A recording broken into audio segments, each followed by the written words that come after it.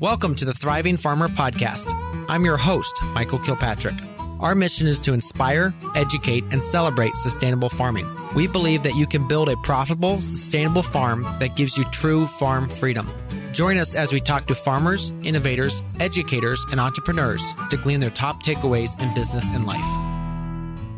Hey, Thriving Farmers, Michael Kilpatrick here with another episode of the Thriving Farmer Podcast. And I'm here with Chase Renninger and Allyssa Ferguson, and they farm in South Carolina. Welcome. Hey, thank you so much. Great to be here, Michael. Yeah, tell us a little about your farm, the farm name, and how you got started. Well, I started the farm about 4.5 years ago. And so I guess the farm name, we have a couple little valleys in our farm, and I was trying to come up with the most generic name possible because I had a grand vision for the farm that eventually will be in supermarkets, and I didn't want it to be some permaculture hippie name. I wanted it to be, that was a professional name because I had a big dream. And I figured, what are some of these names that are on milk cartons or something like that? And I just came up with a very generic, bland name for the farm. Woodland Valley Farms. Yeah. And so I started 4.5 years ago, but before that I was farming other people's property. I was a farm manager while I was getting my degree in agroecology in Arizona and studying permaculture and just a ton of stuff. I've been farming for 10 years now. Since I was about 20 years old, and I did some contracting work just to be able to gain some skill sets. And for all the beginning farmers out there, if you have a small market garden or something and you want to become a bigger farmer, I highly recommend doing this path, which is getting some experience doing carpentry, getting experience doing plumbing, getting experience working on irrigation. They're professional irrigation installation companies. You can work on their team for a couple months just doing regular labor, and you'll learn a ton. Learning mechanics, learning how to break an engine apart and put an engine back together in a big truck, or just there's so many skills and details that go into becoming those farmers that you see with a really nice farm. They have a ton of skills, and I think it's extremely valuable for beginning farmers to go out there and get these basic skills. Me and Allyssa both have a similar upbringing in which my uncle started getting into horses when I was 8 or 9. And I was out there. I was so excited. I remember just being a kid shoveling manure, and I would always follow them in the parade, at the horse hunting parade. And I would get all the manure and put it in the back of the John Deere Gator. And when I was a kid, I would drive out to the compost piles because none of the adults wanted to go dump the compost. And I just thought it was the greatest thing ever. And Allyssa also grew up on a horse farm. Yeah. So while I didn't grow up farming per se, but I was no stranger to agriculture. I had the Midwestern farm and dairy on the kitchen table growing up. And believe it or not, you get, when you're in an agricultural community, I grew up around a lot of Amish people. And that work ethic, I think, just instilled in me at a very early age, oh yeah, you got to get up at 6 a.m. and crack the horses water in the middle of winter. So they have it. I have a different life path. I kind of went through a rebellious streak and was like, I am not going to be a farm girl. So the majority of my 20s were spent in the city of Atlanta. I moved from Ohio in my quaint little farm town to the big city of Atlanta. And I just basically floundered for a while during the recession and in my 20s. And then, but you were working at fine dining. And then I started working fine dining restaurants, which really started my journey into food and just having a deeper connection with food. Every day during, lineup for the restaurant, the chef would come out and talk about some new crop, or we're not going to have arugula on the menu because the farmer I get arugula from had all of his crops washed away with these horrible storms. And the darn flea beetles. Flea beetles. Yes. And then I actually started working in a restaurant that had 10 to 15 different types of country hams on the menu at any given time. Oh, And wow. that is when I started my obsession with pigs and learning all about pigs, because I just thought it was so cool that I have a sommelier background too. So I thought it was so cool that each type of ham had a different flavor, and it just blew my mind. So I totally geeked out about that. And then little by little, I had some things happen in my life that made me want to get out of the restaurant industry. I was becoming very depressed and unfulfilled. And I had a lot of people close to me pass away, unfortunately, like close friends. And I was just like, what am I doing here? I need to reboot my life. And it all started with just having a little garden. I remember how proud I was of my first little box garden that I built. And then it led to getting some chickens. And then I bought pigs off Craigslist. And and then it was downhill from there. And then I ran my own farm before I met Chase. I had my own little farming thing outside the city of Atlanta, like in the suburbs. And I ran pigs and chickens and had a little garden, but mostly the only thing I took to market was pigs and chickens, pork and chicken and eggs.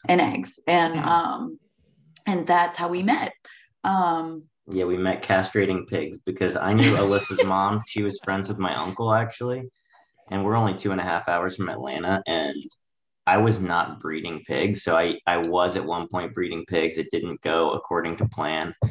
I just didn't have really quality genetics. And so I was buying piglets at the time. And I went out to help Alyssa castrate. And I said, hey, I'll come out there and help you castrate, but you got to cut me a deal for driving 2.5 hours. So we cut pigs and fell in love, and happily ever after. Yeah. So give us that's great to hear your backstory. And I think something you said there, Chase, is that you have to do, especially in those early years, there's so many different skills you have to be good at.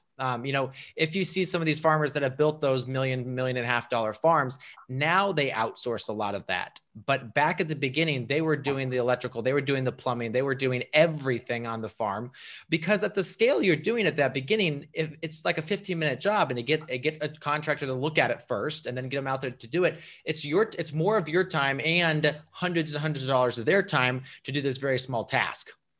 Yeah, absolutely. And so all the majority of the contracting I personally do at the farm, and me and my dad do a lot of the work and stuff. And let me tell you guys, you see everybody on Facebook.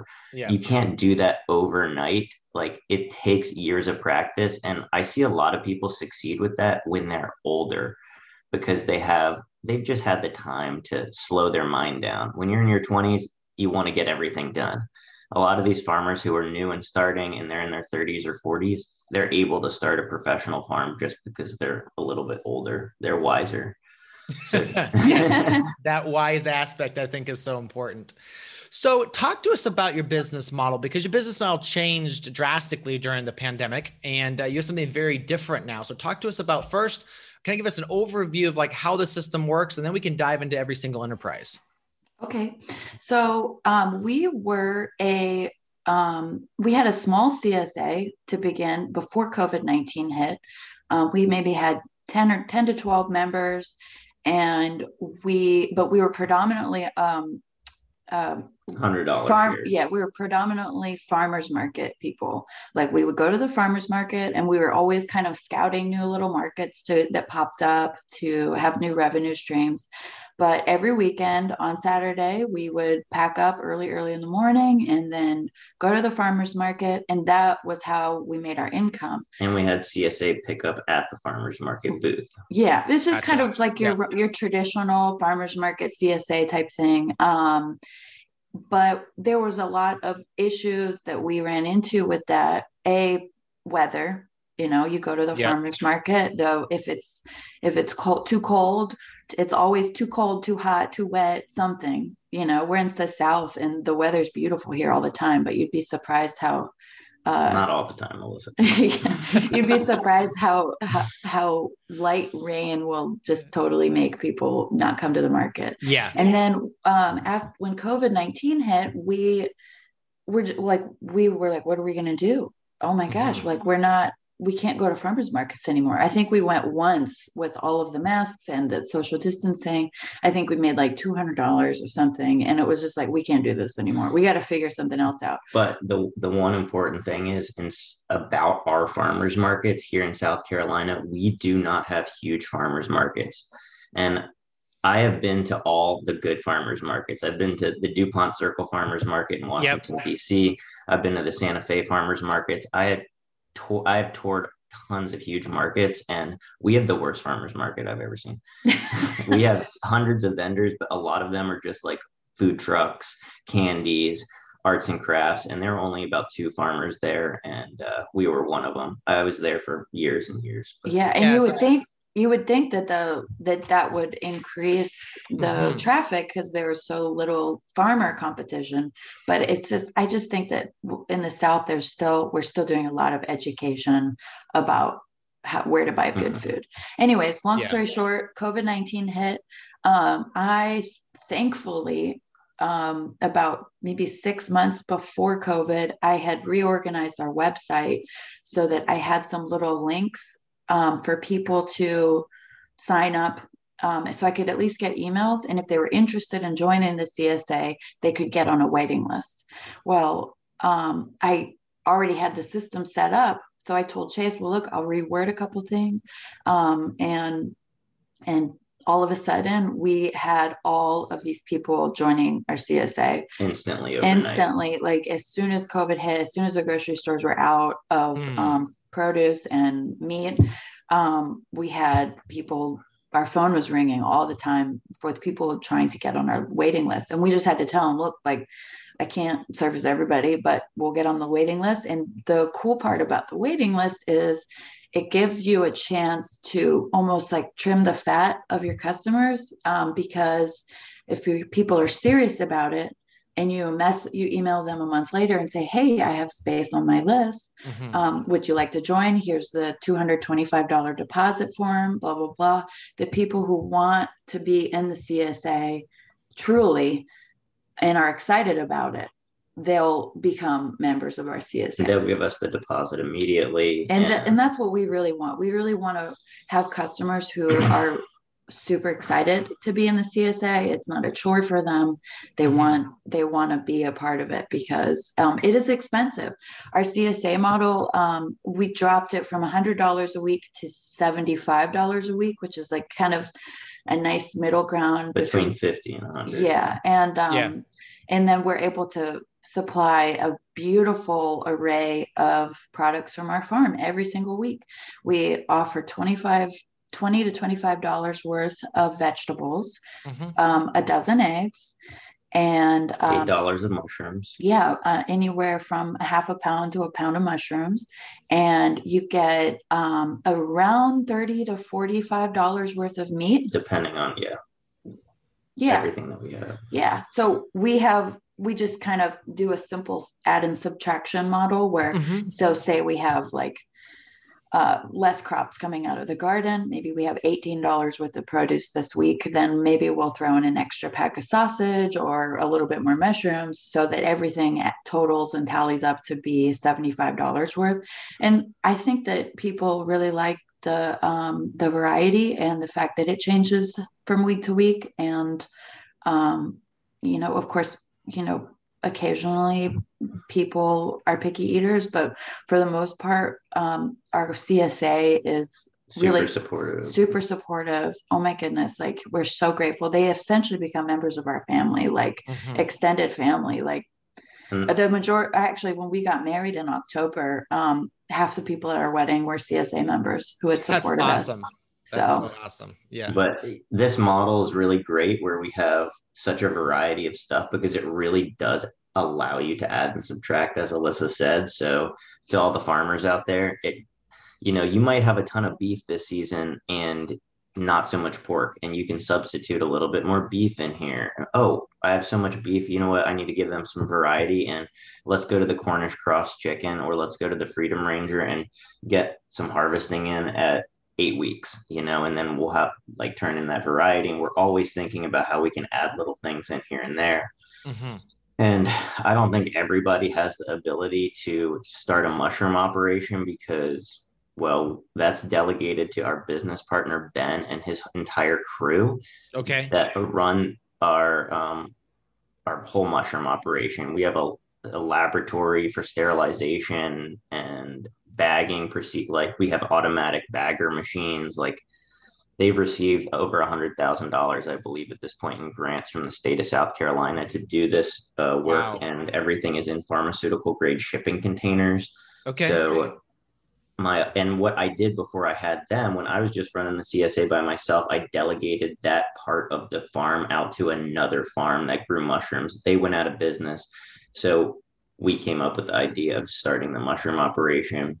But yeah, Ben, so but Ben, our partners, Ben and Rebecca, they truly do everything with that. Like we are really hands off with that because we, and it's a little bit, well, we don't really like working inside shipping containers all day. Like we want to be outside, Yes. so that's, delegate. yeah, and they handle all of that, which is great. So we go out to a fridge, we grab a box of mushrooms, and Off we are. and off we go. Very cool. But yeah, if you can, if you have a CSA that's diverse like us, and you can just delegate one enterprise out to another farm and have a co-op model, highly recommend it because that's one thing off of your plate. Yeah. Now, do people pick up on the farm or do you deliver?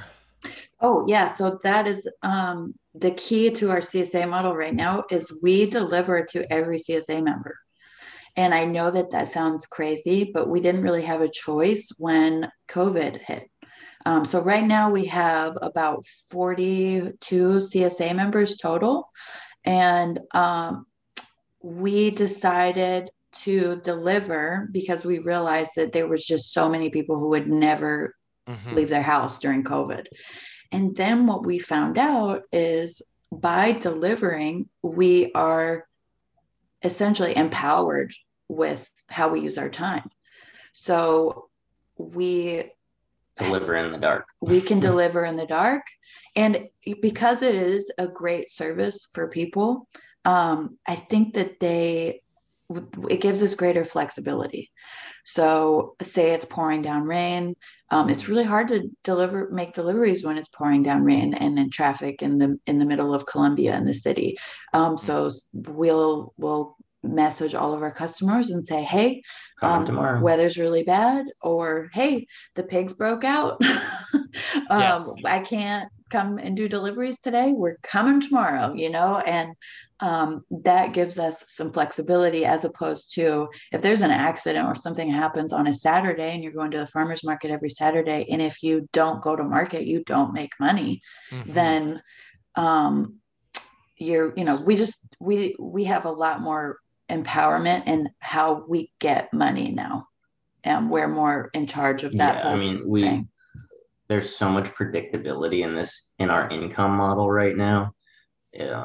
I wouldn't do it another way. And eventually when we're going to get into this, we're going to change our business model as we get older, and we already have this entire thing planned out. So, well, should we talk a little bit about the enterprises, how much food we grow? Yeah. Yeah, let's do that. So you do a wide variety of stuff. Talk us through a little bit first. Let's talk into the meat because you do chicken, beef, pork, lamb. Okay. So as Jordan Green talks about a lot at Farm Builder, you need to have a backbone to your enterprise when you're starting your farm. Okay. So what that is for us is pigs. We raise a lot of forest raised pigs. We have 80 acres of forest, and we're continuously fencing in more and more and more using the timeless fencing system. So our backbone is pigs. We have about 200 Berkshire and Berkshire Ossaball cross pigs at our farm right now. Yeah, we stick to a specific breed of pig because we really like the Berkshire Ossaball variable. Most of our pigs are 3/4 Berkshire with 1/4 Ossaball. And it works out really well. So we also have, so we raise them in the forest, but we also have the Joel Salatin style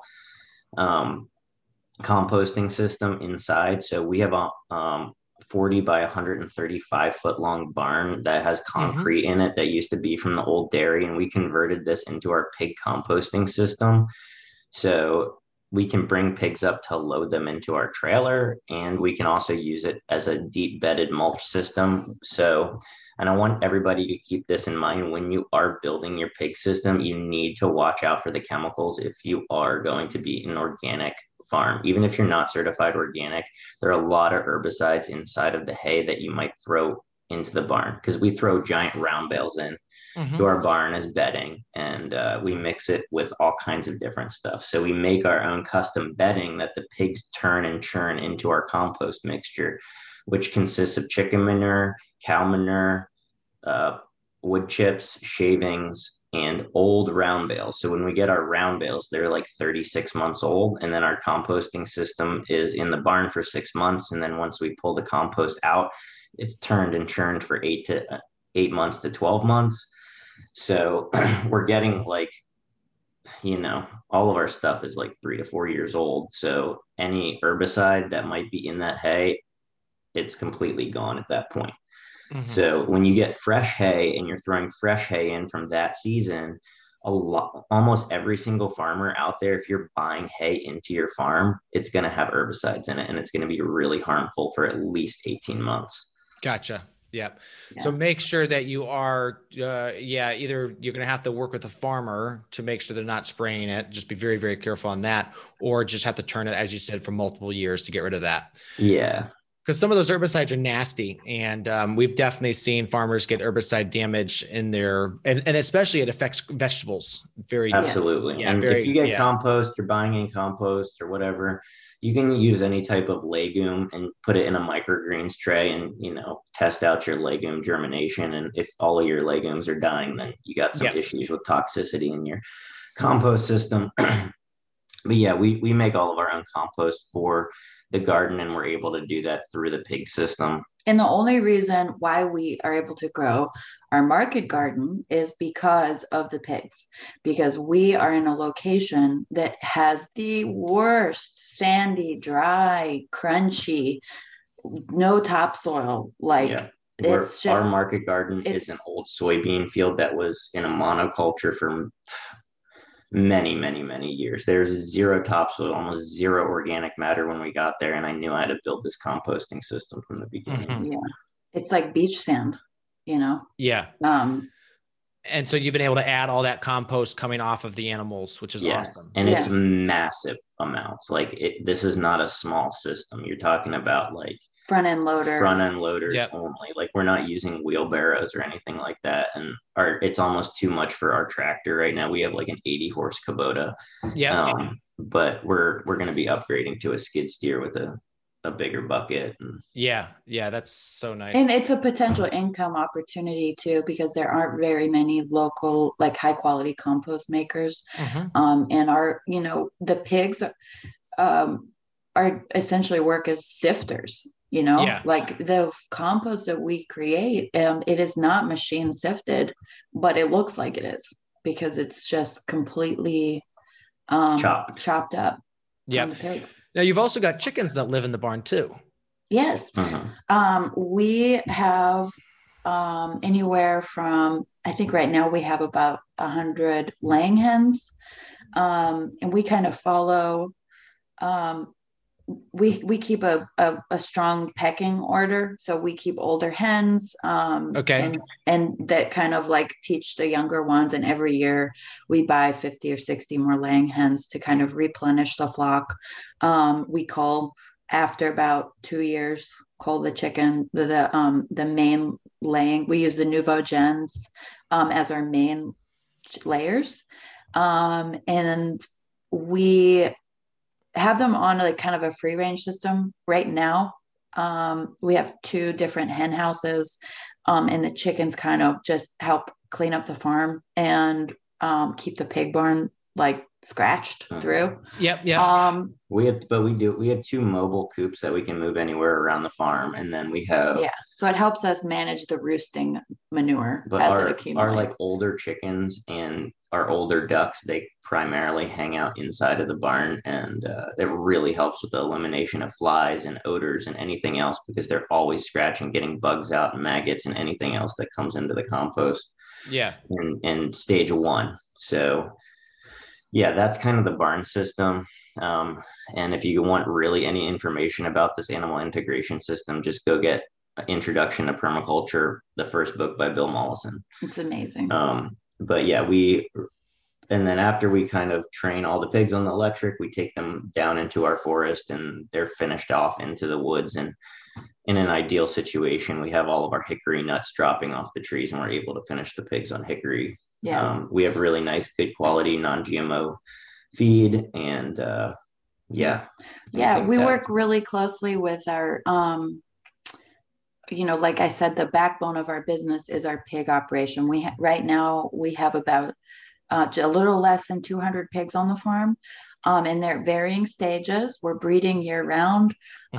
We have, we basically are going through 10 to 12 pigs a month right now, and we're looking to increase that. We're going to be going through 10 to 12 when we add our new CSA members. Yeah. So, gotcha. Yeah.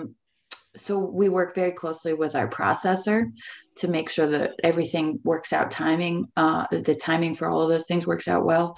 And, I encourage people, it is tricky when you're first starting out to get your processor to respect your time and to respect what you're doing.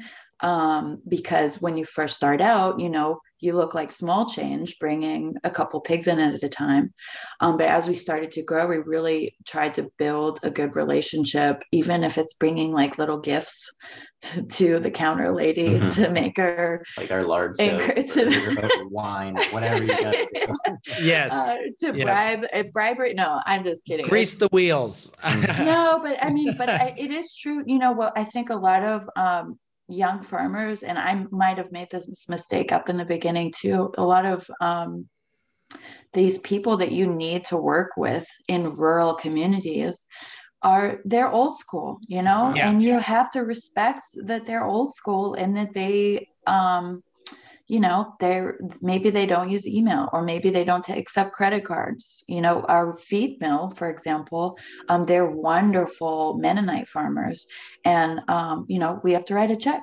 That's just check or cash. Check or cash. That's it. So just respecting your middleman, because we do not have a viable business right now without either of those people, our feed mill and our processor. So whatever you have to do to encourage good relationship with those people. So if they have problems in their business model and they're not able to help us, they tell us that they say, hey, look, you guys are going through more grain than we can provide for right now. They give us a heads up so that we can, figure it out. Yeah, no, that's such a key point right there. It's all about farming is so much about the community. Just here locally, we've just mentioned before we got in the call, we're going through 2 different development plans, one for our farm and one for our farm store. And, I was able to, when we had the meeting, call a couple folks in town and say, hey, I'd love if you could show up at the meeting, because it's kind of like, show some that you're for the project. And the owner of our local hardware store, not hardware store, they're a lumber yard. It's a full lumber yard they've got there, and design service and stuff. He was like, sure, I'll come down. So he came down, and it's just one of those things of building that community of those in the community that you can trust. And, I needed a trucker for something the other day. And so I walked down there and said, hey, do you guys have, and he gave me a name. And so it's one of those things of building that local community, because you're not an island. You can't be an island. And with that aspect too, you just said, is also of building those relationships. So it's not only of having those people, that numbers, but when you call, will they pick up the phone, and what will they do for you? Exactly. And that is so important. Totally. Absolutely. So back to our enterprises, we have grass-fed meat. We do grass-fed cows. We have a herd of about 20 cows? A little over 20. Yeah, we have more calves dropping. So we have small herd of beef cows. Chase started originally with longhorn cows, and then we kind of transitioned because they're so slow growing. And what a lot of people don't realize is longhorn cows are naughty. They break fences. They can jump fences. They will gore you with their horns. It's all happened. I'm not going to say all longhorn cows are bad, but most longhorn cows are bad. They're bad cows. So we just wanted to switch at least temporarily, while we were kind of getting the rest of our hog operation on the ground.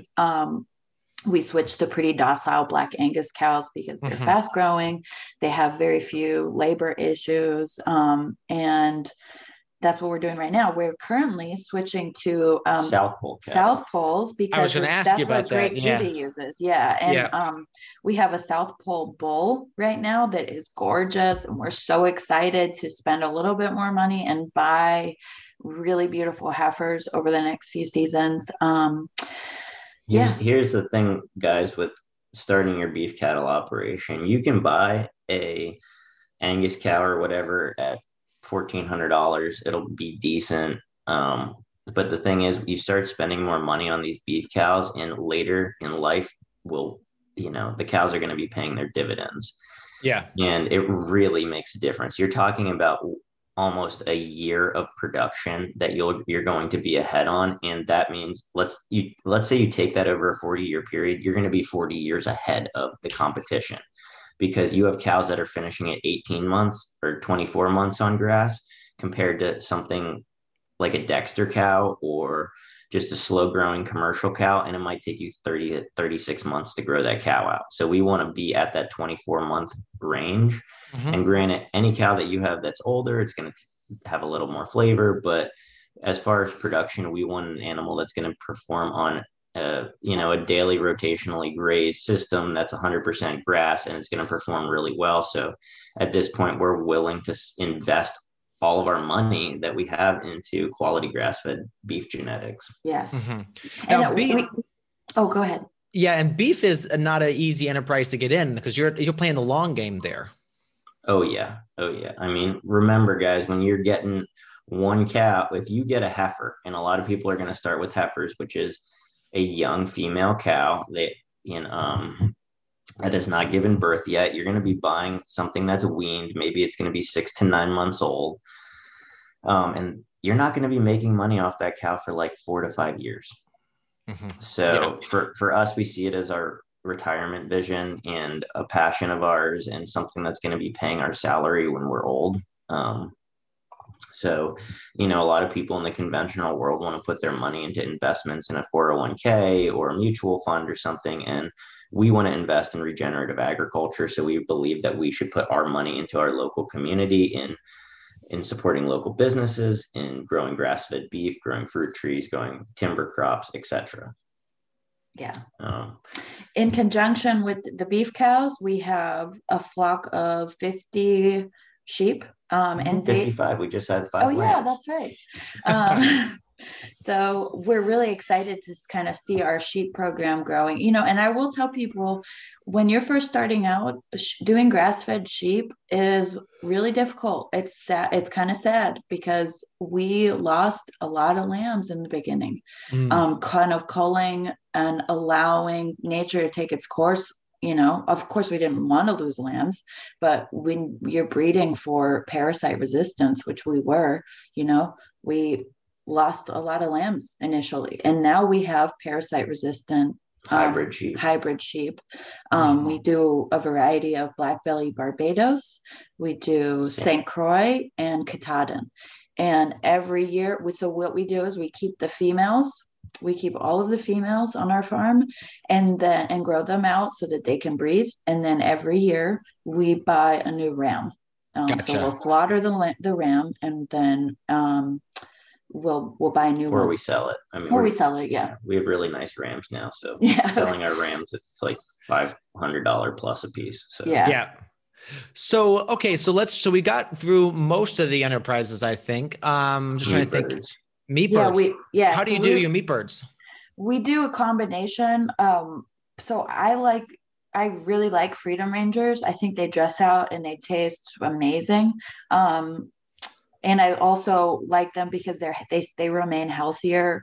So if we have a lot on our plate. Sometimes we don't get the time to butcher right when the chickens are ready. So if I need to wait a couple weeks to slaughter until my schedule opens up, I can do that. And that has worked as for our flexibility. The Freedom Ranger is the key. Yeah, we also raise Cornish crosses though, and we keep them in a Saladin style chicken tractor. Yeah. And that gets pulled every day. And sometimes we keep the Freedom Rangers in the chicken tractors too. It just depends on, in the wintertime, a free range system can be kind of tricky. You have young birds, they will try to sleep outside, yada, yada, yada. So in the wintertime, we tractor a lot more birds. And then during like the colder weather, and then in the summer, we have more free ranging setups. So the birds can kind of just do their thing. And we're in the process right now of actually building a really large hoop house style welded chicken coop on skids. Yep. Like you see it, Paul Grieve has at Pasture Bird, but we're custom building it with our welder and all that at the farm. We got a really nice welder. Nice. So we're in the process of doing that, and that'll hold like 500 birds. And our big limitation right now is we're only able to do 1,000 birds illegally in South Carolina. So we're delegating the butchering process now to our processor. It's a big step for us to do that. I have butchered thousands of birds at this time in my life, and I'm kind of over it. Just like, I'm really good at it, and she's like, oh well, you're so good at it, and it's like, no honey, I'm like, don't want to. You're good at it, but it doesn't mean you like it. I mean when we were at Polyface, we were butchering, well, some days would be 600, and we do twice a week. So that was like about 1,000 a week, if not 1,200 a week. So you just got really good at it. I mean, when you do that for 16 weeks straight, that muscle memory you build for eviscerating birds. I mean, if you can't eviscerate in 30 seconds or less, then you get moved off of evisceration. Yeah, totally. So, being able to do that, and we would have competitions and stuff to see who could do the fastest. And I think I would usually win those, but mine were usually the messiest too. Well, I think the actual butcher day kind of, that's always the thing that I procrastinate on. And like, that's to me, of course, suck it up and do it when you're starting out, right? Yeah. Which is what I did for years. It's just suck it up and do it. But now that we are growing and we're trying to manage our time in an intelligent way, I don't want to feel defeated because I procrastinate on something repeatedly. Over and over and over again. Like, to me, eventually you have to look at your life and say, okay, cool, this is something I actually really don't want to do anymore. And I want to do more market gardening. I want to have a good life, and I don't want to feel like a slave to my farm right now. So let's break into that a little bit, because that's something like in our online business here that we've actually kind of like, our team is growing now. I think we have like 6 people on that work for us. But it's actually more than that, but like, but we keep hiring people US based.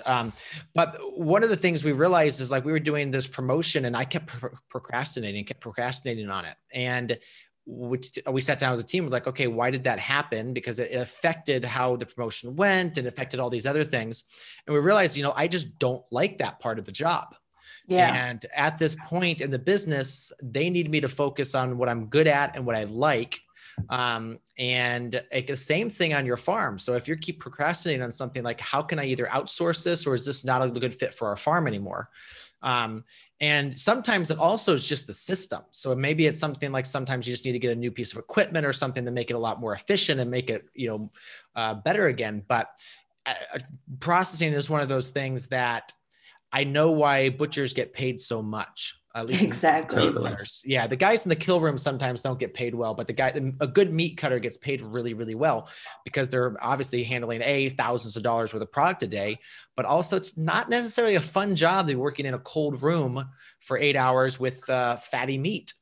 Yeah, exactly. Totally. And and we enjoy going back to like kind of the homestead. We run a homestead, and we enjoy the processing of animals on our farm. We kill and butcher and process all of our, wait, 1 second, let me say something about this procrastination thing.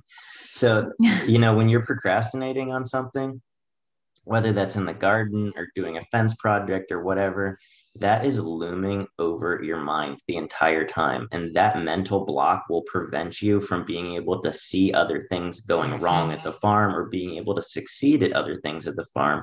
So when you can eliminate that little mental block and pinch, it's going to free you up so much mentally and give you so much clarity to be able to succeed in other ways. Yeah. You know? Yeah. I mean, every morning I make a list of things that I have to do, things that I need to do, and things that are on the back burner until I get the gumption to do it. Yeah. And, you know, there's pros and cons to making a list every morning because you always know what you didn't do the day before that you wanted to do. And sometimes, you know, mentally that can take a toll after a while. So is this a paper list or is this a digital list? No, it's just it's just a notebook, a plain old notebook. Every single morning before we start work, Allyssa and I have a cup of coffee and we have a morning meeting for 30 minutes to an hour about exactly what we have to do. We get all of our financials together whenever we need it during that morning period. And we go over all of our numbers like, oh, hey, we're going to be a little bit short on cash this week. What can we do? Let's sell some piglets right now to be able to cash flow this various aspect of the farm or whatever. And we have less of that now. Yeah. But when you're starting out, it can be, you know, you're sometimes it feels like you're robbing Peter to pay Paul, but you're investing in your business. And that's what we did. We made a lot of sacrifices and we were broke for a really long time. And now we're not broke. So that's good. It takes a long time, lots of grit to get through this permaculture style business model because you're all like, there's a lot of money that goes into putting into all of these different investments in the farm and everything like that. So. Well, animals are, I feel, this is my personal opinion, animals are never as profitable as the horticulture / vegetable side in an enterprise budget. I mean, like you can take 6 seeds, which are a penny each, put them in a 6-pack with 17 cents of soil, grow them in a greenhouse for 4 weeks and charge $3.50 for that. Exactly. A pot of bamboo is $50 for a pot of bamboo, guys. I mean, come on. Yes, exactly.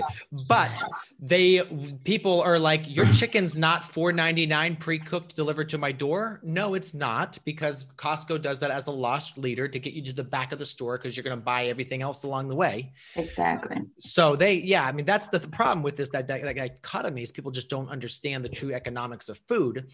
And one thing you did say, not to kind of go off too much, but you did talk about the education side of things, but you really enjoy that open dialogue. She can make sure they understand, you know, daikon radishes or jowl bacon or lamb shank. So talk to us a little bit about the educational side of things. Well, yeah. So I actually wrote like a little cookbook. It was for our local food bank. It was for our local community food bank. And it was basically just like how to cook when you're broke. But what I put in there was basic recipes for like that a homestead would do, you know, roasting a chicken, and it doesn't take a whole lot of time. But you'd be surprised. A lot of people don't really know how to cook. They don't know how to throw a bunch of stuff in a Dutch oven and put it on low and let it cook for the whole day. I do not. We spend a lot of time cooking, but I am not a slave to my stove. I let it work for me. You know, we live in a convenience culture, and all of our customers are convenience-based people. They don't want to have they don't want to be in the slow food community, and we kind of make them. We force them. But a lot of things. So, you know, we are going through a lot of pigs on our farm, and anybody who raises pigs will know there is a lot of, you know, nose to snout or nose to tail products that the typical person doesn't want to eat. You know, trotters, pigtails, pig heads, all of the offal and hearts and all of that. And that's what we eat. That's what we eat. But the dogs. You know, it's interesting. Right now we actually have some people, I think, because of like maybe it's their lifestyle or how they cook, you know, they say that they have high cholesterol, but we're like, how much alcohol are you drinking and how much sugar are you eating? Yeah, you know, and you need some healthy fats. Well, and a lot of people don't realize too is that, you know, you can't just eat muscle meat all the time. You know, you really need to eat your collagen. You need to eat liver and skin and all of these things that, even if it's just throwing it in a pot and letting it simmer, like there's a lot of vital minerals and nutrients in food that I think people kind of forget about. And we know about it because we're like total geeks who obsess over nutrition. But our customers aren't. So it's our job as farmers to also be a little bit of their nutritionist and make sure that they're getting healthy shares that are well-rounded with all of these micronutrients and good, food for the kids. That's actually a really interesting thing, because obviously, we live here in a very blue collar community. We're in Ohio, very red state. So it's just the level of nutrition and nutritional thinking is just very different than when we were like in more some of the East Coast cities. And so that's one of the things we're really talking about is how do we communicate, how do we educate our customers our community, who the top grossing store in our town is the local Dairy Queen. Yeah, totally. So getting in touch with those we'll do obviously that ourselves, but I think our goal is to start focusing on working with some local nutritionists and feed each other. So they send customers our way, we send customers their way, and then just kind of work together. But totally. Absolutely, yeah. Our market garden or our market garden manager right now, actually is a health coach. So he coaches people online and stuff like that and builds nutrition plans for them. And so we kind of have like an on-staff little life coach, health coach right now, which is cool. And it's, as a farmer, it's important to practice what you preach. Like, I'm not going to pretend like I haven't gone to the drive-through on a long road trip. You know what I mean? But we all have our guilty pleasures. Yeah. Like, okay, we've all done it. Don't act like you haven't. But the majority of the food that we eat is extremely healthy, and we grow almost all of our own food. We consume like 95% of the food that we grow. And Allyssa and I are really into global cuisine and educating ourselves in what people are eating in developing nations and poor places around the world. And we try to like recreate that in our like little old dairy barn kitchen. And we have so much fun with our cooking and our food in the house, and we just love it so much. Yeah, I have a ham curing in an old French armoire right now. Oh, very cool. Very cool. So one of the things I wanted to mention about connecting to customers, and this is just like a simple little marketing tool that I use that might be helpful for people starting out. There's an app that I use that allows me to send a personal an individual text message to as many people as I want. So it's not a group text. And I can create like a really nice text message and send it all out. And I basically do a blast to CSA members. So for right now, we have 3 CSAs. We do Aiken, Augusta, and Columbia. And I have them all organized in my Hit 'em Up. Nice. It's called Hit 'em Up. It's a little app. And I do pay for it. It's not a free app, but to me, it is such a lifesaver. Yeah. So I'm able to formulate a text message saying, "Hey guys, I'm about to leave for deliveries.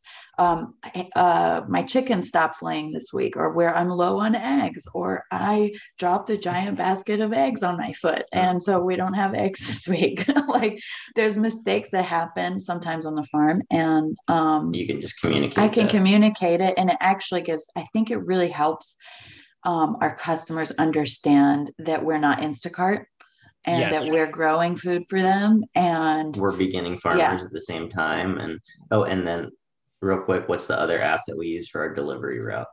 Placemaker. Okay.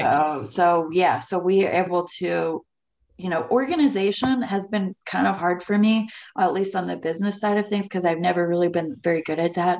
But we're getting better. I'm getting better, and I'm really starting to delegate. There's a lot of really cool technology out there that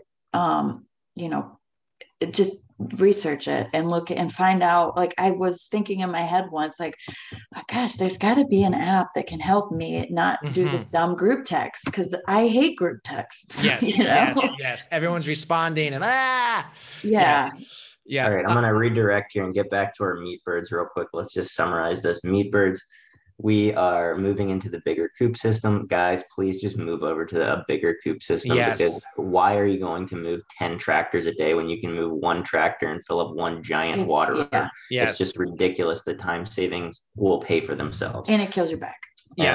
Next, we're going to go into our market garden. So as we mentioned before, the pigs and the chickens in our giant composting barn system, that provides the compost and the fertility to the market garden.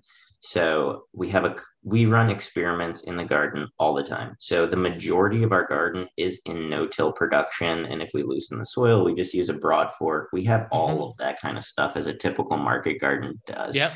You know, we use the Jang seeder. We have a tilther to prep the top of our beds and potentially integrate our custom fertilizer blends into whatever crop we're growing there.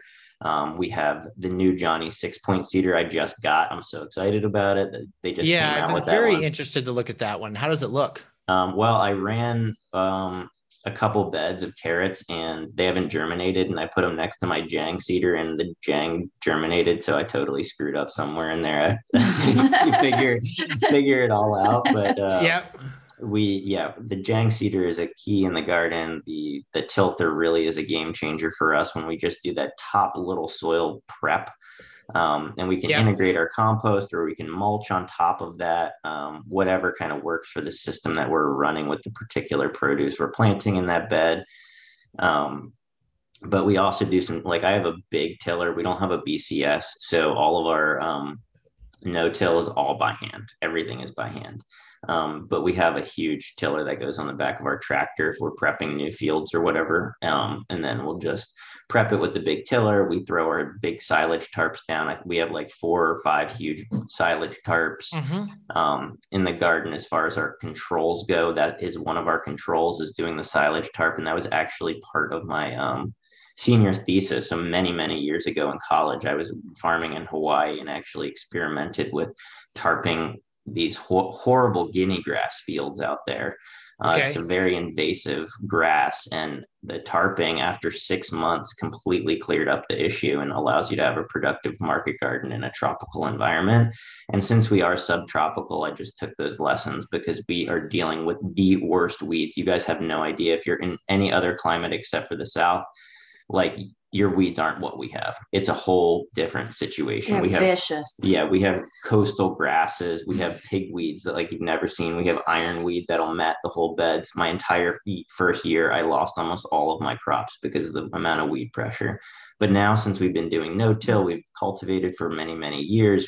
Like our weed pressure is nothing. So but we're moving into a new field block this year, expanding a little bit with a food forest situation and some hedgerows. And then we're going to have another 1/2 acre of production. So that'll be great for us. Anyways, back to the controls. We have 1, 2, 3, 4 caterpillar tunnels. One of them is our nursery. And then we have 122 by 100 foot by 12 foot tall greenhouse, and we have another one of those we just purchased, so that's going to be going up this spring. So we have 2 big greenhouses, 4 cat tunnels, and we use row cover outside in the middle of winter when we're growing carrots outside. What zone would they would you say you are? We're zone 8B. Okay, so really warm. Yeah, we are really warm here. Summer is almost like our winter here because it's so hot, and it really limits the amount of work that we can do. Like wintertime, we get burned out because we grind really hard in the winter to try to get everything where it needs to be. We've been taking a little bit of a break, kind of toning it down over the past 2 or 3 months. And we've had good helpers. Work's cranking out this week now. It's like the first week of spring for us, really. Yeah. But in the middle of winter, we're typically trying to get projects done and stuff like that. So right now we got we're putting in 30 acres of high tensile fencing. And we're putting up the big greenhouse projects. We just bought a new shipping container, and we're doing an enamel paint floor on it and turning that into our washing pack station. So before we had our washing pack underneath our barn awning, but we're turning that into our outside gym and yoga area so we can like get some exercise in the morning, and get it closer away from our dogs. So now our wash and pack station is centralized right in the garden. So Nice. everything that we need is really like, we think about time and motion studies constantly on the farm, and having this wash and pack station right at the beginning of our two big greenhouses where we're pulling the majority of our crops out, and then we have a direct line into our new field block. It's really efficient, timing wise. So obviously we're going to have everything in there. Greens bubbler system. We have 2 greens dryer machines. We have 2 3-bay sinks. What else am I forgetting in our wash and pack station? We're going to have some drying racks and stuff, and they're just kind of standard, but we're using a shipping container for it and running an awning off of the side. And so we'll also have our walk-in cooler in there. Yeah. So with the shipping container, because I've done a lot of designs, and I actually did a design once for a farm where we actually used 2 shipping containers side by side. Now, with that, are you cutting multiple doors in the container so you can have multiple access points? We're going to have one access coming in. So all the produce comes in one direction, and then it goes into the walk-in cooler, and right next to the walk-in cooler is our door. So we have inside of our workshop, we have all of our big chest freezers completely lined up, and we have a huge 3-bay cooler unit right now that we actually air chill all of our chicken in. So we back our truck up right to our barn. We load everything up in our CSA. It's very efficient. We designed this last year, and everything just, Allyssa writes all the names on the bags, and she goes over what everybody is getting. And I pack all the bags up, put them in the cooler, and then we throw that in the back of the truck. And then we just drive out right next to the garden, and then everything will be loaded out from our walk-in cooler right into the back of the truck, and we're off. So it's no messing around. Awesome. So what kind of crates do you use or containers do you use for packing shares? We use a combination of stuff. Number one is the new Igloo coolers that are out. They have like these little black hinges. They improved the design this year. So we bought a bunch of those because they're really sturdy, well-made Igloo coolers. And they're watertight. So we can put them in the back of our truck, and we put all of our shares in the back of that. But when we're stacking in the fridge or whatever, those like U-line crates, we have like U-line crates that we use. And then we also have those, what are they called? The IPC or IBC or whatever, the old black style produce crates that we've all been using since the beginning of time.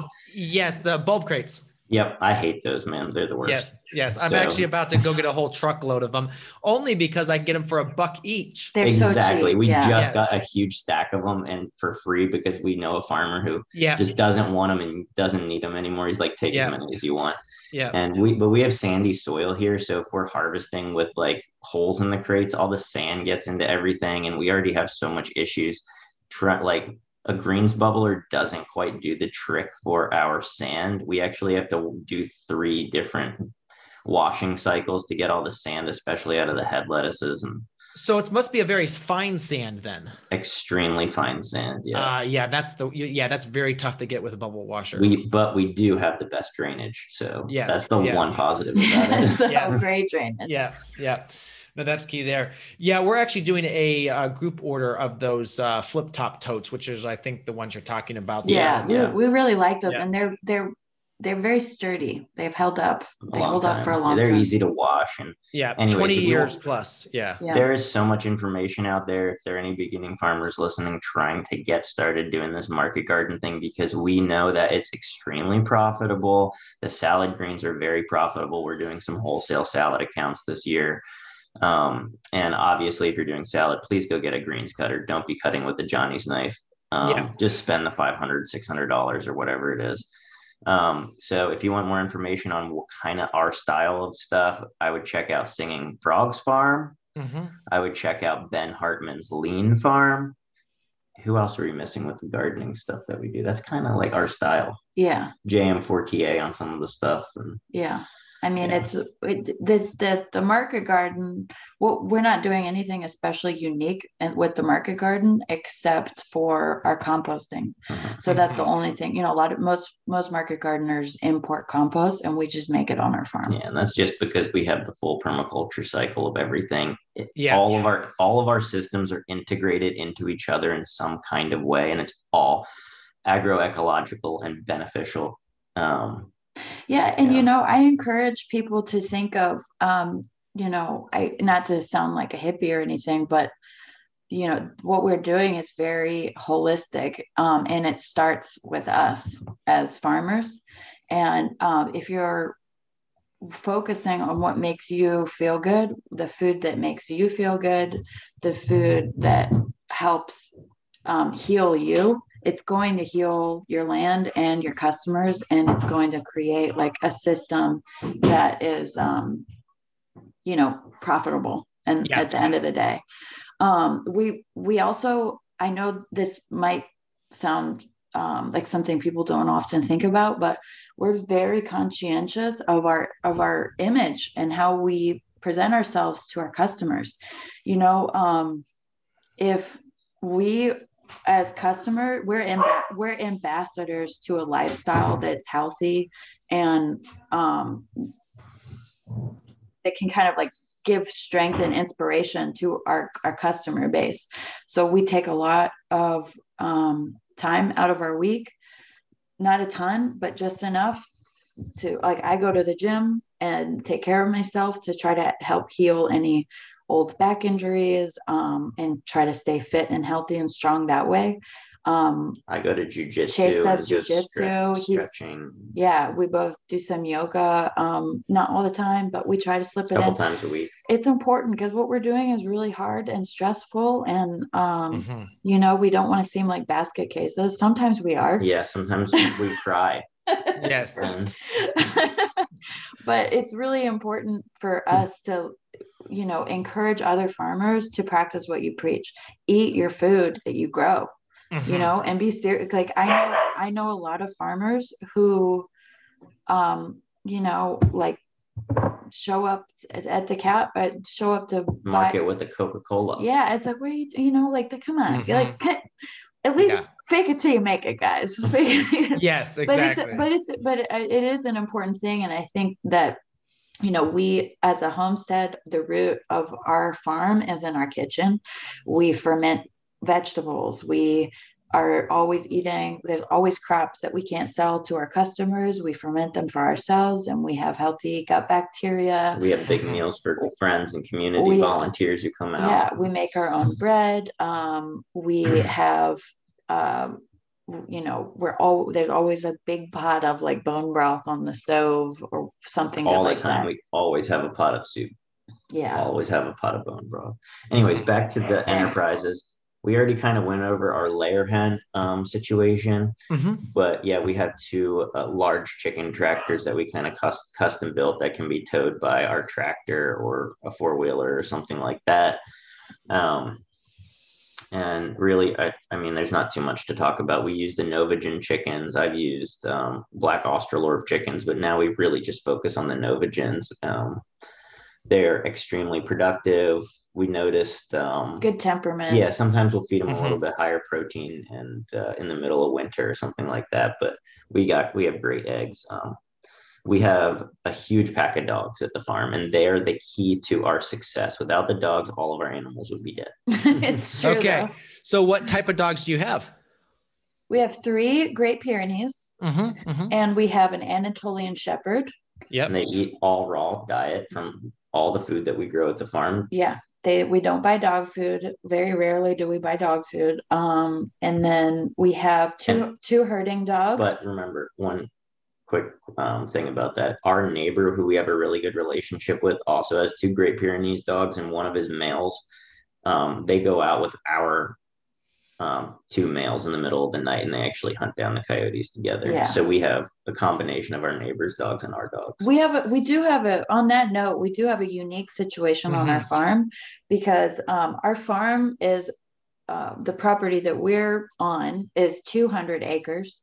And then there's about 1,000 acres next to us that it was clear cut, unfortunately, several years ago. But now there's nobody out there. So there's 1,000 acres next to us. There's probably several hundred behind us. And then there's our next door neighbor who has a small homestead right next to us as well. And so they have sheep, Dexter cattle. Yeah. I mean, we're very far off the main road. We have to go down pretty far. It's a quarter-mile driveway. Yeah, it's a quarter-mile driveway.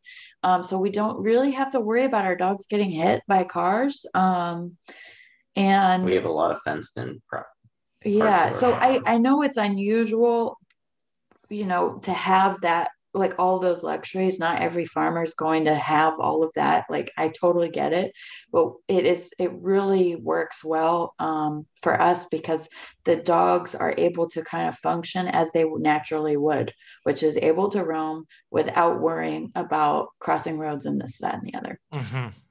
Absolutely. Yeah. But we don't lose it. Like, we don't even lose a single chicken. The dogs will tree a raccoon or we have huge coyote problems here, wild dogs. Oh, I train the dogs to chase birds too, which is hilarious. Yes. Really Hey, thriving farmers, have you checked us out on YouTube lately? We have a bunch of new content there, including a few rants by me. I want to tell you, you don't want to miss them. I actually go rant about, some of the problems I see in our space and some of the challenges I see farmers facing. So go check that out. We've got instructional videos over there as well. Talk about setting up our new farm here in Ohio and all the steps we're going to do that, as well as just tutorials and tips on best practices for all sorts of things on the farm. So go ahead, check over at Growing Farmers on YouTube and see the new content we put together for you. Well, when you say chase birds, round up the birds or chase? No, like chase hawks, like predatory birds. Yeah. Very cool. Because that is another huge problem. Yeah. And I know, let's say, like if you look at white pastures for a while there, they were losing hundreds of birds to eagles. Yep. Yeah. And having that is. Well, it all started with a little pit bull, and I trained her to like at my old farm. I trained her every time there was a hawk. I had hawks and owls really bad at my old farm, and she saw me running around the farm like a crazy lady, screaming and yelling. And then she started to see, like, what are you looking at? And and then I just started saying, go get that bird. Every time I ran to go chase hogs, I say, go get that bird. And then when I came to this farm and we started adding more dogs and growing the dog pack, they all just taught each other that their job is to look up at the sky and bark at birds and to get them away from the farm. That's awesome. Yeah. So we have the Great Pyrenees and the Anatolian Shepherd, and then we have 2 cattle dogs. So I have an older cattle dog that I've been working with for a long. She's like 11 or 12. She's always been with me. I used to have dairy goats and some dairy cattle at the other farm I managed, and I actually have her trained to soft mouth a chicken. So if a chicken runs away, she can pounce on the chicken and not hurt it whatsoever. It's just fun. It's really fun. The dogs, I'm not going to lie, having a giant pack of dogs is a pain in the butt, but it's also really fun. And when you have 3 Great Pyrenees lying around, like they're my therapy dogs. Like if I'm having a rough day, you can cuddle with 3 great fluffy white dogs. Cuddle with 3 polar bears and it makes everything okay. I swear. Yeah. And we do have a trained blue heeler that she can take all the sheep out to pasture, move all of our sheep through the gates. And if I have cows up in the front field, and she can by herself take our entire cattle herd and get them into a corral. Wow. So it's it's a hobby for us to have the dogs. Kind of, we just love dogs and animals. We love them. And it doesn't happen overnight. The training, if you're going to have dogs on the farm, I recommend people who aren't experienced with dogs to get Great Pyrenees, female Great Pyrenees, because they're much more malleable and they're easier to train. Male Great Pyrenees can be kind of tricky. I'm not going to lie. Like I think, Yeah, you need to have some room for them. yeah. But So any type of working dog, it's a commitment, and you have to find all the resources you can to understand how the dog works and give it what it needs. And sometimes it's a firm hand, not gonna lie. So But yeah, I mean, in general, we have a passion for animals. Alyssa and I both have always had this intimate connection with animals and are really an ability to almost communicate and speak with them. And it's part of the reason why we have a farm. We love it so much through and through. yeah. Um, so yeah, that kind of goes through all of our enterprises. As far as our homestead, Alyssa already talked about kind of some of the homestead stuff with the fermenting of the vegetables. Our bread, we actually have a homestead flock of geese that we breed and eat lots of. We haven't eaten too much goose meat. Yeah, we're letting them breed and to grow the flock a little bit. So we got those guys, and they're also our weeder geese. So we're building them up. So we're actually putting in a big food forest this year with like planting couple hundred oak trees and like 50 something fruit trees and whatnot. So the geese are going to be our weeders in that system. So we're always thinking about the future all of the time. And how are we going to plug this animal enterprise into this or something like that? We're always planning 6 months, a year, 2, 3, 4 years in advance. We're always planning. Planning is everything. One thing I know you wanted to talk about that is really important to us is switching from the annual system to the perennial system. Yeah, this is the biggest thing. So right now, the way that our farm is set up and the way that I set it up from the beginning was very intentional. Everything we do is extremely intentional.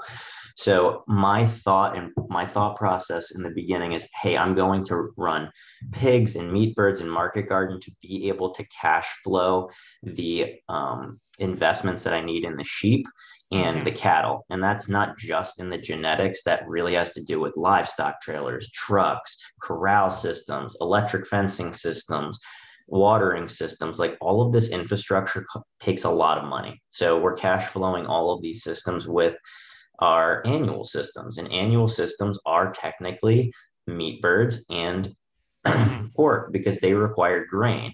And obviously all of us who are in the regenerative agriculture community, we know that we have to break this grain dependence. And I truly believe that the future of food is going to be goats, sheep, and cattle, because ruminants have the ability to obviously sequester carbon in the soil in very small amounts, build organic matter back on depleted soil systems. And when it comes to invasive plant systems, the sheep and the goats and the cows together are really great at managing these weeds that we have coming up.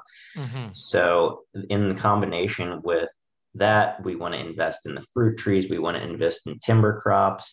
But the thing is, when you look at somebody like a Mark Shepard, or you look at a Jeff Lawton, or somebody who's been doing this permaculture kind of thing for a long time and they have an established system, like that costs a lot of money to cash flow. And you can have a normal in-town job and be able to cash flow your dream farm. But for us, we wanted to be farming. So that means making the sacrifice of doing the pigs and the chickens and the annual crops until we can grow our fruit tree operation, until we can grow the cattle herd and the sheep herd. And our grand vision is to have a couple thousand acres in production of this rotational grazing of the livestock, and have huge hedgerows that we're trimming up with the livestock and managing nut crops and fruit crops with the livestock integrated underneath of these hedgerow systems.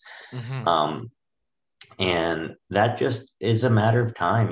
Things take a really long time, and we're being patient with the way that we're growing our farm. We try not to take on too much. And sorry, but I mean, we really just believe in this perennial based system. And over time, we want to teach this system to people. We want to be a predominant source in the US to be a permaculture school and show people how to pull this off. We need to move in the system to be able to save the planet, to be able to ensure that people are eating healthier foods in the future. And corn, beans, and rice are not going to feed the world forever. I mean, we're all about making, like, I think permaculture gets a bad rap with like conventional farmers and even just your typical organic farmer, because nobody has really truly shown, with the exception of Richard Perkins, how to integrate it and make money. Yeah. There's really not very many people who integrate permaculture thoroughly and make a good salary and a good living. And that's what I've been about this since I started this journey 10 years ago. And it takes a long time, folks.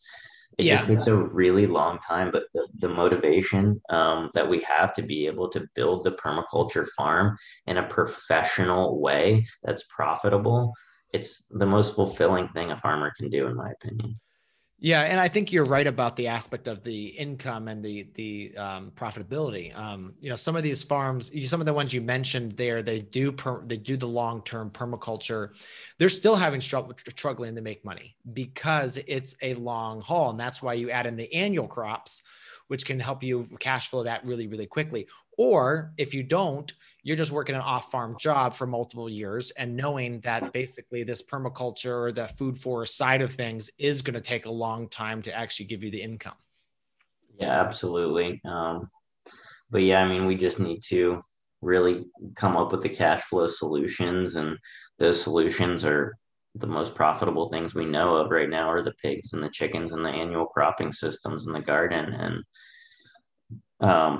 we also really do focus on this homestead thing. So we're not buying food from the store. We really try to reduce our budget. Like Alyssa and I live a simple life, and we try to not buy all kinds of crazy stuff all the time. We try to be as minimalist as possible, even though we have a homestead and we need like tons of cooking equipment.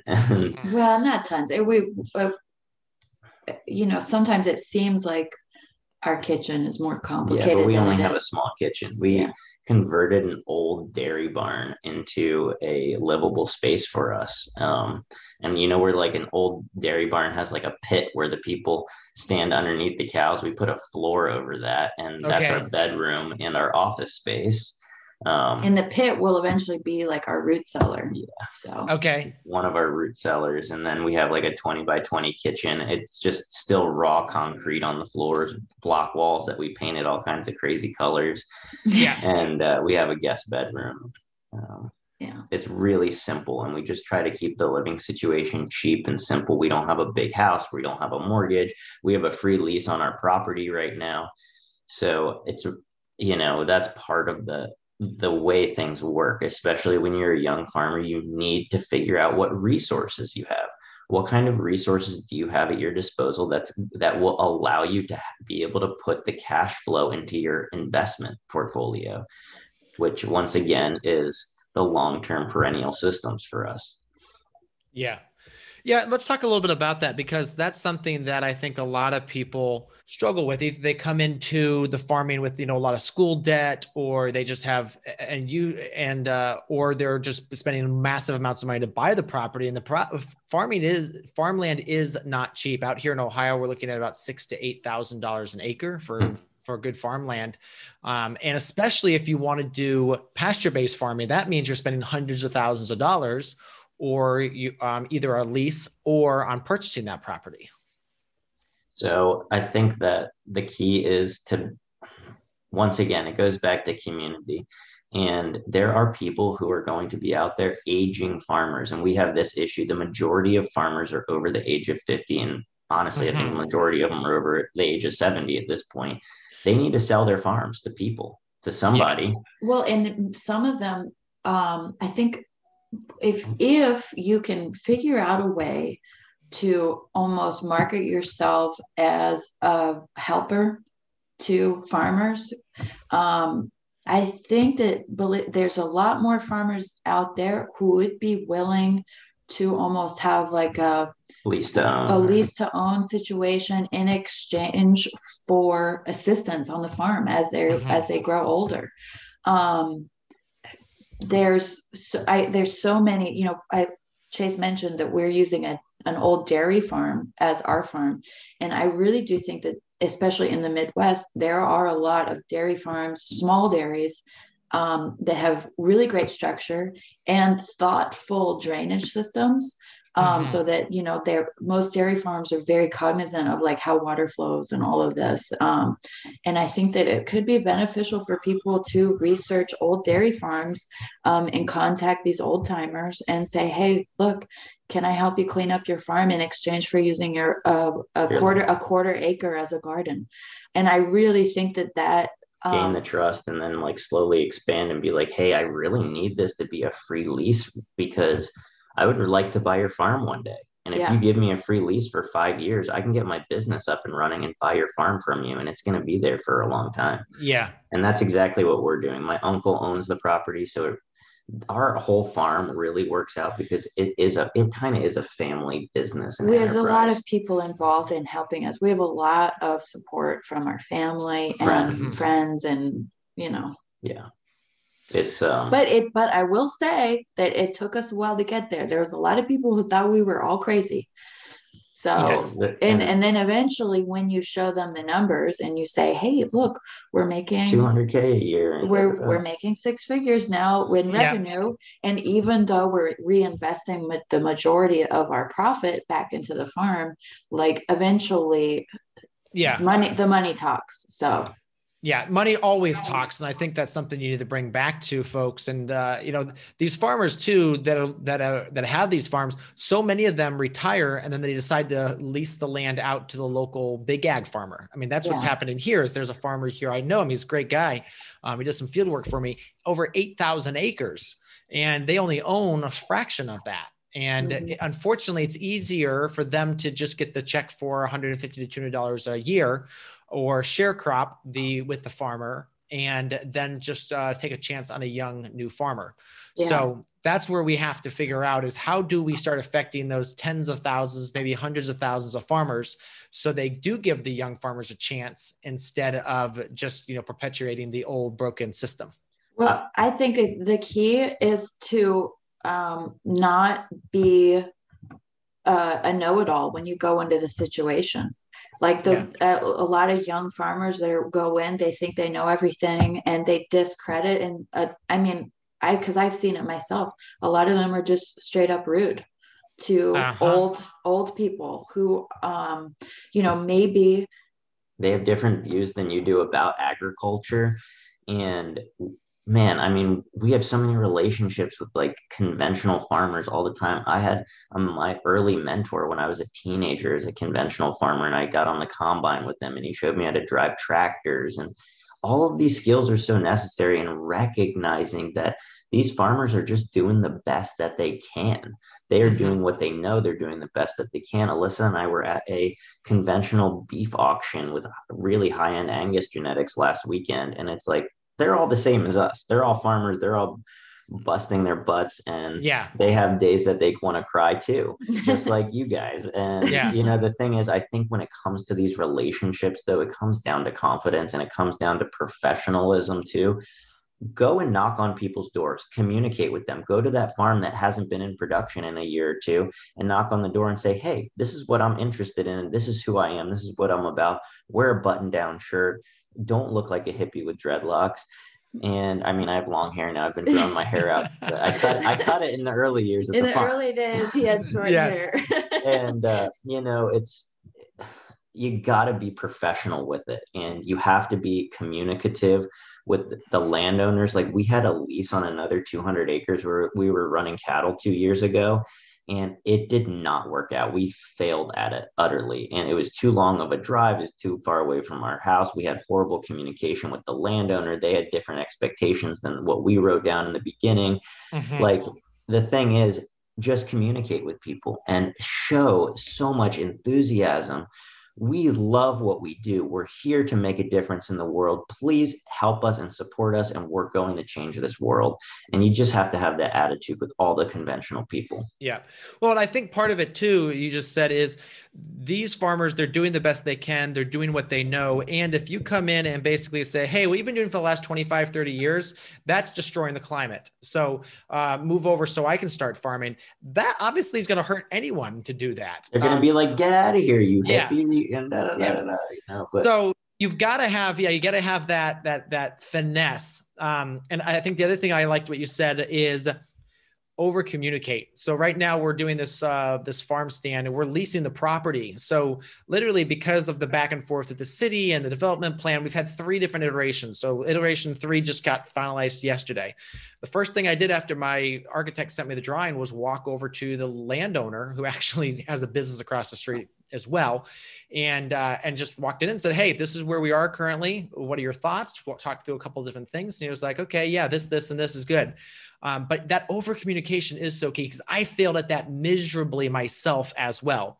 And I almost got kicked off a piece of land because of it. It was one of those meetings no one wants to go to, but I had to go to, and I had to kind of grovel for a little bit. And thankfully they were very understanding landowners. And he just needed me to understand that I wasn't to do anything on the property that he didn't approve of, which again, it was one of those things. I didn't think what I was doing was anyway, but it's the over communication, which is so necessary. And I think that also goes with the same thing with your customers and at the farmer's market. Showing up to a farmer's market with dirty clothes and you smell, and that's not okay. You're not going to be making $2,000 a market. You got to be out there. You got to communicate with your customers, communicate with investors, get out there in the community. If you're going to grow a business, like Allyssa and I want to be, in the next couple of years, we want to be making $500,000 off of our farm.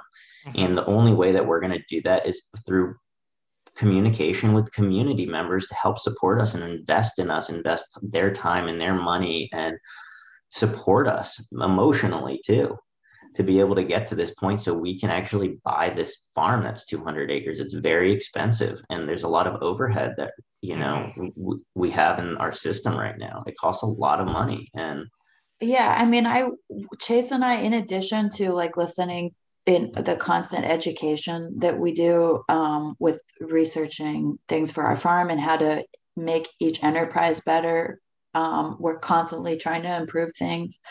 But we're also always trying to improve ourselves and be better business people.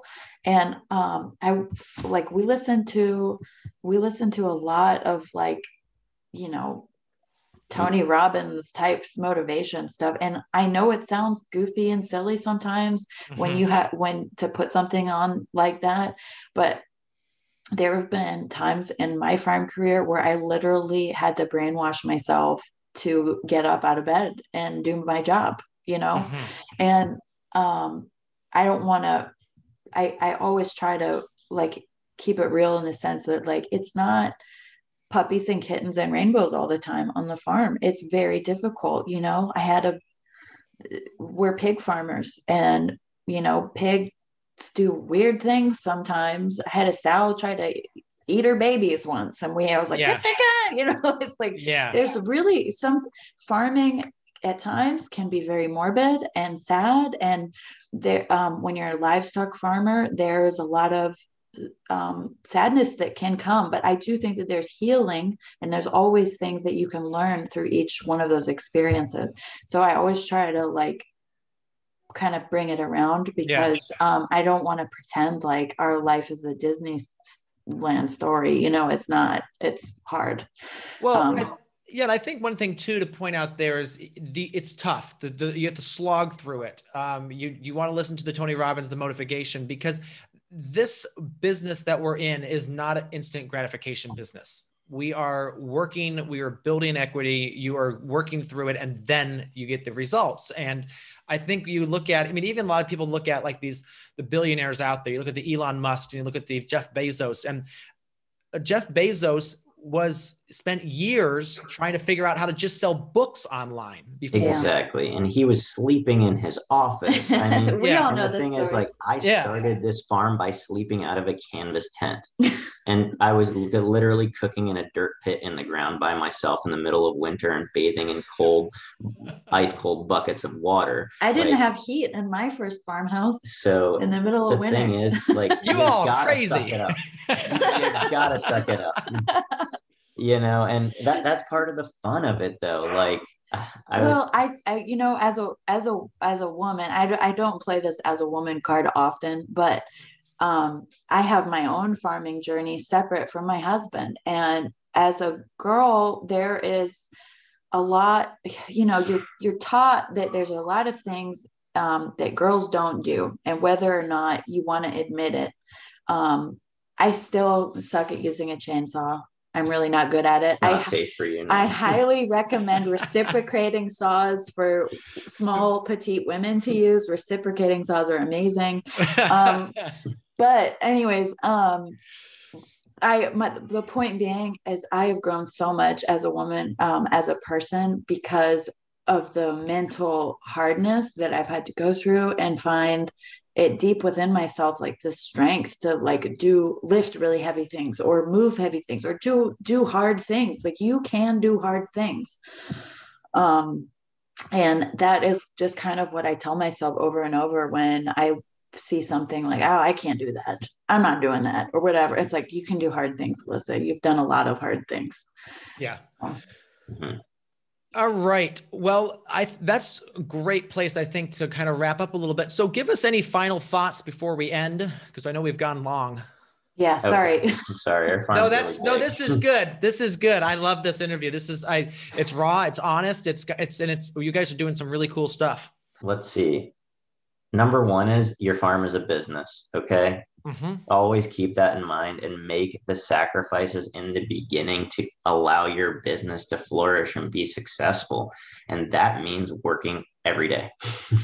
And for us, like Allyssa mentioned, like we listen to these motivational talks, we listen to business podcasts, we read business books, we try to educate ourselves on everything. And the information is out there. So if you guys can spend an hour doing education a day, and I'm not talking about listening to podcasts. That's a given. When you're out in the field working, listen to every single farming podcast out there. Listen to all the YouTube videos. Watch all the videos. There's so much content out there now.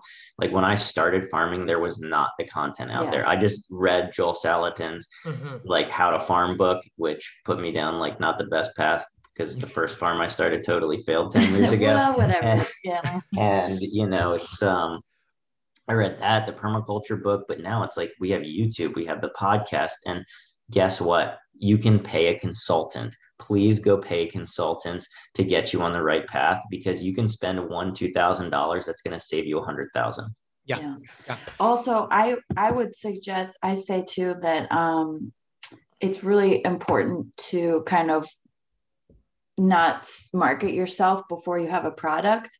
I know a lot of starting farmers, they pay all this money. They have this beautiful social media thing and they do all this stuff and they like do all this marketing when they don't have a product. And I really think it's important when you're starting out to put your nose to the grindstone and say, I am not going to sell myself and oversell myself until I know what I'm doing and I can actually like perform and get my crop, whatever it is, out there. We do not really do Instagram that much. We don't do Facebook or anything like that. A lot of our stuff is just direct marketing. Once again, get out and talk to the customers, face-to-face interaction, make phone calls. Like, I don't want to rely on this like social media game and things like that. We just want to communicate with our customers authentically. And I think that's a huge part in our success so far. I mean, I'm not knocking Instagram because I know that there's a lot of farmers who do make money through Instagram or whatever. But we right now are eventually maybe we'll have some sort of social media content type thing. But I think right now we care more about what's going on at our farm. And, social media, Instagram's kind of a time suck, whether you want to admit it or not. So. It is totally. Yeah. I see so many farmers just posting on there for other farmers. And I'm like, actually, are you selling to these other farmers or are you selling to your customers? So that's the big thing I see is they're focusing on the wrong thing. But I think the thing too is like so skipping the social game, but going direct to customers because you're selling a high ticket offer. Yeah. You're selling like at $75 a week. That's a heck of a lot more than someone going to the farmer's market and buying a $6 dozen eggs or even a $4 dozen eggs. So you can afford to do that lot more touch marketing because you know that the long-term return is going to be much better on that. Yeah. Joe Salatin talks about this, about not having 1,000 customers, but having 100 customers and focusing on that. And I really took that to heart because the thing is, if we have 100 CSA members, that's $7,500 a week that we're bringing in just from the CSA. That does not count restaurant accounts. That doesn't count our local markets and little grocery stores that we sell to. So, the thing is, like, if you can generate multiple enterprises and sell all of your products to one individual, like, that saves a ton of time. And as far as time and motion studies, it's really the most efficient way to actually, make a good profit. Yeah. Yeah. Absolutely. Yeah. Our goal is, so we just built a new funnel for our farm. And I liked what you said about really not pushing and marketing yourself until you're up and going. Like, I am struggling so much with that because right now I want to be, blanketing the airwaves, doing all these ads and stuff to pull people in, but we don't even have a farm stand yet. I mean, that's going to get approved hopefully next Tuesday night. And then we can start building that, but it's really tough to not be doing that marketing right now. Yeah. But selling more to people. So like one of the things we're going to be doing this year is we're going to be doing free gardening classes. And then we're going to have our fertilizer to sell them. And then we're also going to have garden tilling to sell them. And then we're going to have transplants to sell them. And then we can also have like a on-site gardening consultation to sell them as well. So, you're taking one customer and giving 4 or 5 different products that you can sell that one customer and instead of having to go get 5 customers. Totally. That's great. So yeah, and right now we live in a very small community, so that will work for us to do like the garden tilling. If we were we're servicing a large area, that would never work, but we're actually an urban farm. So that makes sense for us, but totally. Yeah. Yeah, absolutely. That's so exciting for you. Oh, it's going to be a lot of fun. And the community is already starting to get behind it really well. So I'm, it's a lot of investment. It's a lot of sleepless nights because you're trying to think through all the different options and stuff, but it's when it's up and running and it's that dream. I love what you said earlier. So you're slogging because you can see the dream. And the thing is, so many people can't see that dream. And so that's why they get stuck with just thinking small, I think, is they don't see that long-term of what it could be. Absolutely. Just yesterday, we had horrible rain here for a whole week, and it just inches. We have two weeks of flooding. Oh my goodness. It was the flooding is so bad. Thankfully our garden is okay.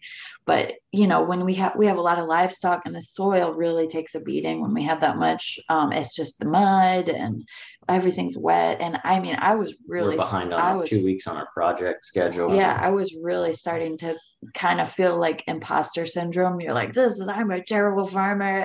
Everything looks horrible, But then yesterday, the sun came out. I went for a walk through the farm to kind of check on everything. And the animals were so happy and everyone's grazing and the sun was going over the hillside. And, it was I just really felt a lot like I felt renewed, and just try to find those moments on your farm, even during the hard times, because God knows I have a hard time doing it sometimes, but it is really fulfilling what we do. Yeah, I would say so. Really fulfilling. And there's a lot of people out there on the internet, and everybody gets these ads all the time on Facebook or Instagram or whatever of, oh, you can be a millionaire, you can be a billionaire. This is how you're going to be super successful and da, da, da. And the way I see it, and this is a bit of a Buddhist philosophy, but do what you believe in, do what is authentic to you. And there is no reason why a farmer should not be one of those extremely successful people out there. Farming is an amazing, amazing career path. And look at Joel Salatin. Look what he has accomplished, guys. I mean, look what Jordan Green has accomplished in such a short period of time to grow his farm. Like, we are going to be the future of this country, and we just need to show it and be successful out there. Mm-hmm. Absolutely. Yeah. And I think the point is focus on the business side, run those numbers, because if you don't, you won't be successful. It's the business that's going to make the money, not that you can grow a chicken or some mushrooms. Yeah. Oh, and I also recommend to people too, just as a side note, to buy QuickBooks online.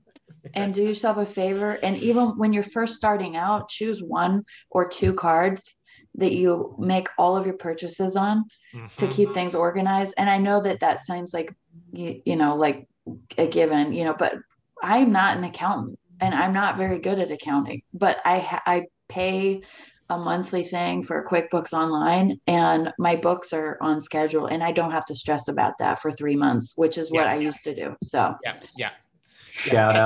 Real quick shout out. Thank you, Greg Judy, for having an awesome YouTube channel. Love the YouTube channel. Yes, that guy, that his channel is legit. I need to get him on the podcast too. That would be a lot of fun. And I mean, guys, just don't forget that like creating your dream farm and seeing these big giant farms with the white barns and all of this stuff, it takes 20 to 30 years. Be patient, meditate. Yes. And do it slowly, one step at a time. Yep. Allyssa, anything else? Is that it? I'm good. Favorite farm tool? Yes. Reciprocating saw. Oh, yes. And we use Milwaukee tools, and they're just amazing. Battery operated, everything portable. Oh, yeah. Never underestimate the power of a box of deck screws and impact driver. Yes. You can get so much done. Yes. My favorite farm tool, I think, might be our F-350 with the flatbed. Yeah, the trailer. Yeah, we did buy a really nice trailer this year. Because otherwise we can't get livestock feed to the farm. We can't get. We are currently importing hay bales until we're doing our own hay production, and like all of the equipment and everything that we need to build the infrastructure at the farm. Like I was able to get these used greenhouses, and I saved like $40,000 by being able to get used greenhouses and pick up the material on our big trailer. And I mean, it's just having some heavy equipment, game changer. Yeah, absolutely. We're like the opposite of all the other farmers who are like, stay small, use a BCS, you know? But I think that comes back to the aspect of every farm is going to be different. Yeah, totally. Yeah. And a nice truck is always fun. I will admit. All right. Well, thank you, Chase and Allyssa, so much for coming on today. Really appreciate your time and your wisdom and sharing your story. Thank you, Michael. Thank you so much. So much love to everybody out there in the farming universe. Good luck, everyone. All right. Bye, guys. Bye. Bye. Hey, Thriving Farmers. Next week on the podcast, I have a very special guest for us. Jeff Moyer with the Rodale Institute will be gracing the airwaves to share all about regenerative organic, transitioning to organic, the roller crimper, and changing your community and how they view food. So join me next week as I interview Jeff Moyer. So there you have it, another episode in the books. So I'd love if you would hop on over to iTunes and leave us a rating and a review. Those mean everything to us. We love to hear what you're thinking. If you have a podcast guest that you can recommend, please pop on over to the Thriving Farmer Podcast website and leave us a review. That's thrivingfarmerpodcast.com.